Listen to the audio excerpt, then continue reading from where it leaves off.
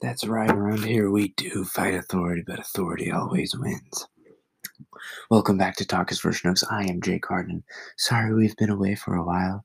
I know you've missed me very much, but I started a new job and I've been very busy. But I think I'm going to try and start doing the show maybe on Saturdays. No promises. This is just for fun, so hope you all enjoy.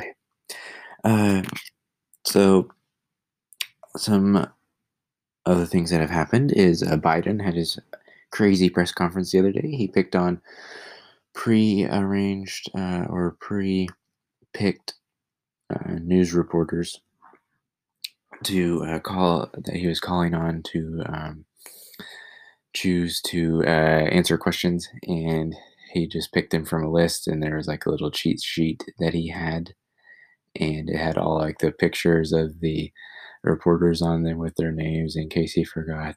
And he still messed up sometimes. It's very sad to see. Not to mention him falling up the stairs the other day getting onto Air Force One, but I've come to expect various signs of weakness from this administration, so I guess no surprise there. Uh, but it was a very weak press conference. Definitely turned down the volume from the Trump press conferences that used to have. Remember those with Jim Acosta, him and Jim Acosta sparring? Don't be rude, don't be rude, don't be rude, Jim, don't be rude. That was legendary, very legendary. Speaking of Trump, he crashed a wedding in Mar-a-Lago. He went to a wedding. I believe we have some of the audio here that I'll play for you. It is good to hear from him again. I do miss the man, even though his administration went out with a whimper and they didn't accomplish things at the end. I think he had a good presidency overall, and I hope he runs in 2024. But I'll pull up that audio for you.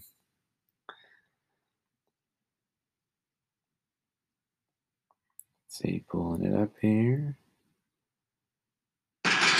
There we go. It's from TMZ. I turn off the news. I get all these flash reports, and they're telling me about the border. They're telling me about China. They're telling me about Iran. How are we doing with Iran? Like that. Well, they were ready to make it. They would have done anything. They would have done anything. And this guy goes and drops the sanctions, and then he says, "We'd like to negotiate now. We're not dealing with the United States." They don't want to deal with us. And China, the same thing. They never treated us that way, right? You saw what happened a few days ago. It was terrible. And the border's not good. The border's the worst anybody's ever seen it. And what you see now, multiply it times 10, Jim. You would know how to handle. He's the only one I know that might handle the border. I don't know who Jim is, but apparently he knows how to. Jim knows how to handle the border better than anyone. Okay, folks. Worst it's ever been. Worst it's ever been. He's not lying there. There's about 6,000 crossings a day under Biden, and that's just not good for anybody. That's not good for the migrant families that are coming across. It puts women and children in danger. Coyotes use children to get across the border all the time. I thought Trump was probably too strict on immigration and like deporting people and stuff, but this is untenable under Biden. I'm starting to rethink my position. Like maybe that wall was a good idea after all. But I'm definitely not for just deporting people ad nauseum. I think we should show some compassion there to families that were trying to find a better life. Maybe work out a pathway to citizenship, something like that. I'm not an expert on immigration, but Trump's policies were definitely better than Biden's. I'll give him that much. But yeah, this Biden presidency is for the birds, man. Not a fun time. Not a fun time at all. But switching over to some more cultural things, March Madness has been going on, and it's been pretty fun to watch. But of course, they have to throw all the politics in there as well. And it's not really even politics. I think people use that word as kind of a colloquial measure to describe something that they don't like. It's more of a worldview and a philosophical position that is forced onto people. And it's a worldview that assumes that America is racist, that systemic inequality is based on race in this country, and I think that's a false premise. I think that culture and um, the particular places where poverty exists has more to do with the actual race of the person. I don't think that you can just look at statistics and say, oh, wow, white people have more wealth on average than black people. That must mean that America is systemically racist. I think you have to have that conclusion in mind in order to arrive at it. You have to be looking to try and figure out a racial narrative in order to arrive at that conclusion. I don't think you can honestly approach those premises and look at available evidence and say, wow, America is so racist when we had a black president and we have black millionaire athletes, tons of black millionaire athletes. We have Oprah Winfrey making $1 billion. I just don't know how you can look at America and say it's such a terrible country when we have black people in every position of power you can think of in cultural institutions. Um, there's not a tier of society that doesn't at least have some black representation, and that's probably a good thing. And I just don't think that you can honestly look at America and say that it's this racist country.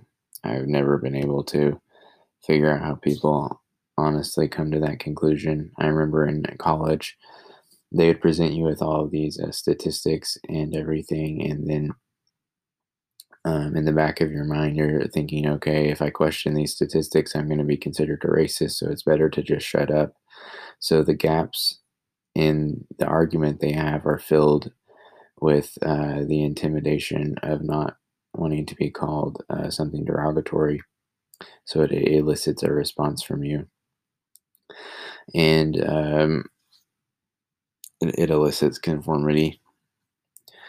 But at on March Madness, they have like different things with the jerseys with that say like equality and like unity written on the side of the court, and I'm just like, who is that helping? Like, it doesn't really make any sense. And then people are like, well, what's wrong with that? There's nothing left wing about putting equality on jerseys or Black Lives Matter on the jerseys. And but that's just I think that's a disingenuous argument because it's like, who gets to define what that means? People say all the time that like, oh, what's left wing about wanting everyone, wanting black people to be treated equally in this country? It's like, no, there's nothing left wing about that per se, but it's like the solutions to get there is where the difference lies, and people have different definitions of equality and different definitions of right and wrong, and you can't just say that that's a premise that everyone should accept when you know that there's some nuance there. Um, and then the whole thing with like writing Black Lives Matter on the court with the NBA, uh, it's like that. How is that necessary? That's like, why would you not put any other lives matter? Why would you not put Asian lives matter or Hispanic lives matter as well? Um, and we've also seen with the Stop Asian Hate hashtag that's been trending. It's like, see, that's kind of what happens when you only focus on one group of people and say that their lives matter and nobody else does. Think about that saying, no lives matter until Black Lives Matter. It's like, that's a ridiculously evil proposition if you think about it. It's like, I don't think that this group of people is being treated right at the moment. So until I think that they are, nobody else's life has inherent value. And that's a ridiculously evil thing to say. Everybody's life matters at all times. Every human life has inherent dignity and should be treated with respect. You don't get to say that I don't think that my group of people is being treated okay, so everybody else has to be treated poorly as well. And it has negative consequences, and we've seen that with the increase of hate crimes against Asian people. So this is where that thinking kind of leads, and I just wish I could turn my TV on and not be inundated with philosophical worldviews that completely go against what I believe in. I think that sports should be a common ground where people come together and don't have to deal with any controversial matters, and can kind of forget about the world, because that's like one of the only places left where you'd used to be able to do that, but not anymore. Now you're completely enveloped by left wing viewpoints, and if you disagree with them, then it must mean that you're a terrible person. And I think that really just turns people away. It kind of pushes people away from that messaging. It's like if a person wasn't really racist to begin with, but then they're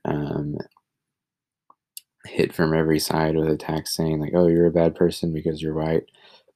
You're a terrible person because of how much melanin you have in your skin." Then it pushes them away from not being racist, and it can push them in the direction of being actually racist. Like we've seen this with people that are are kind of on the fringes. Like if they get banned from a platform, then it pushes them to the fringes even more. It's not like they like, oh well, I got banned. I need to amend my life.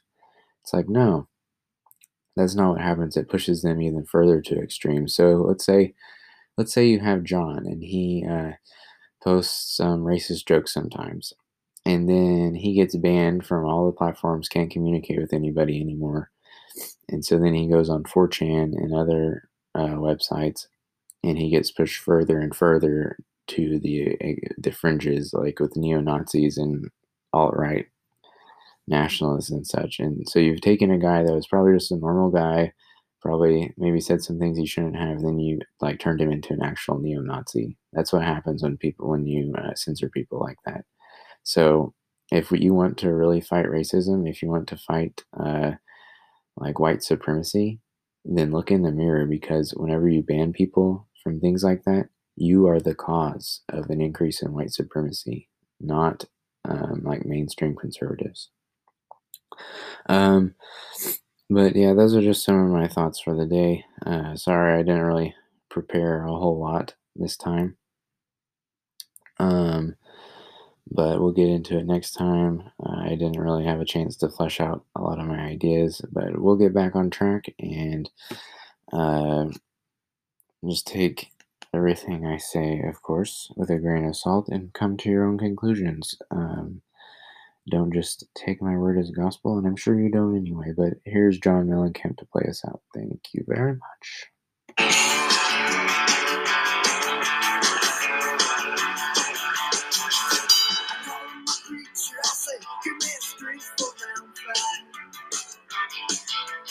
You don't need no street, you need to grow up some. I said, growing up, Mr. Growing on the ground for dying. When dying to me don't sound like all that was fun.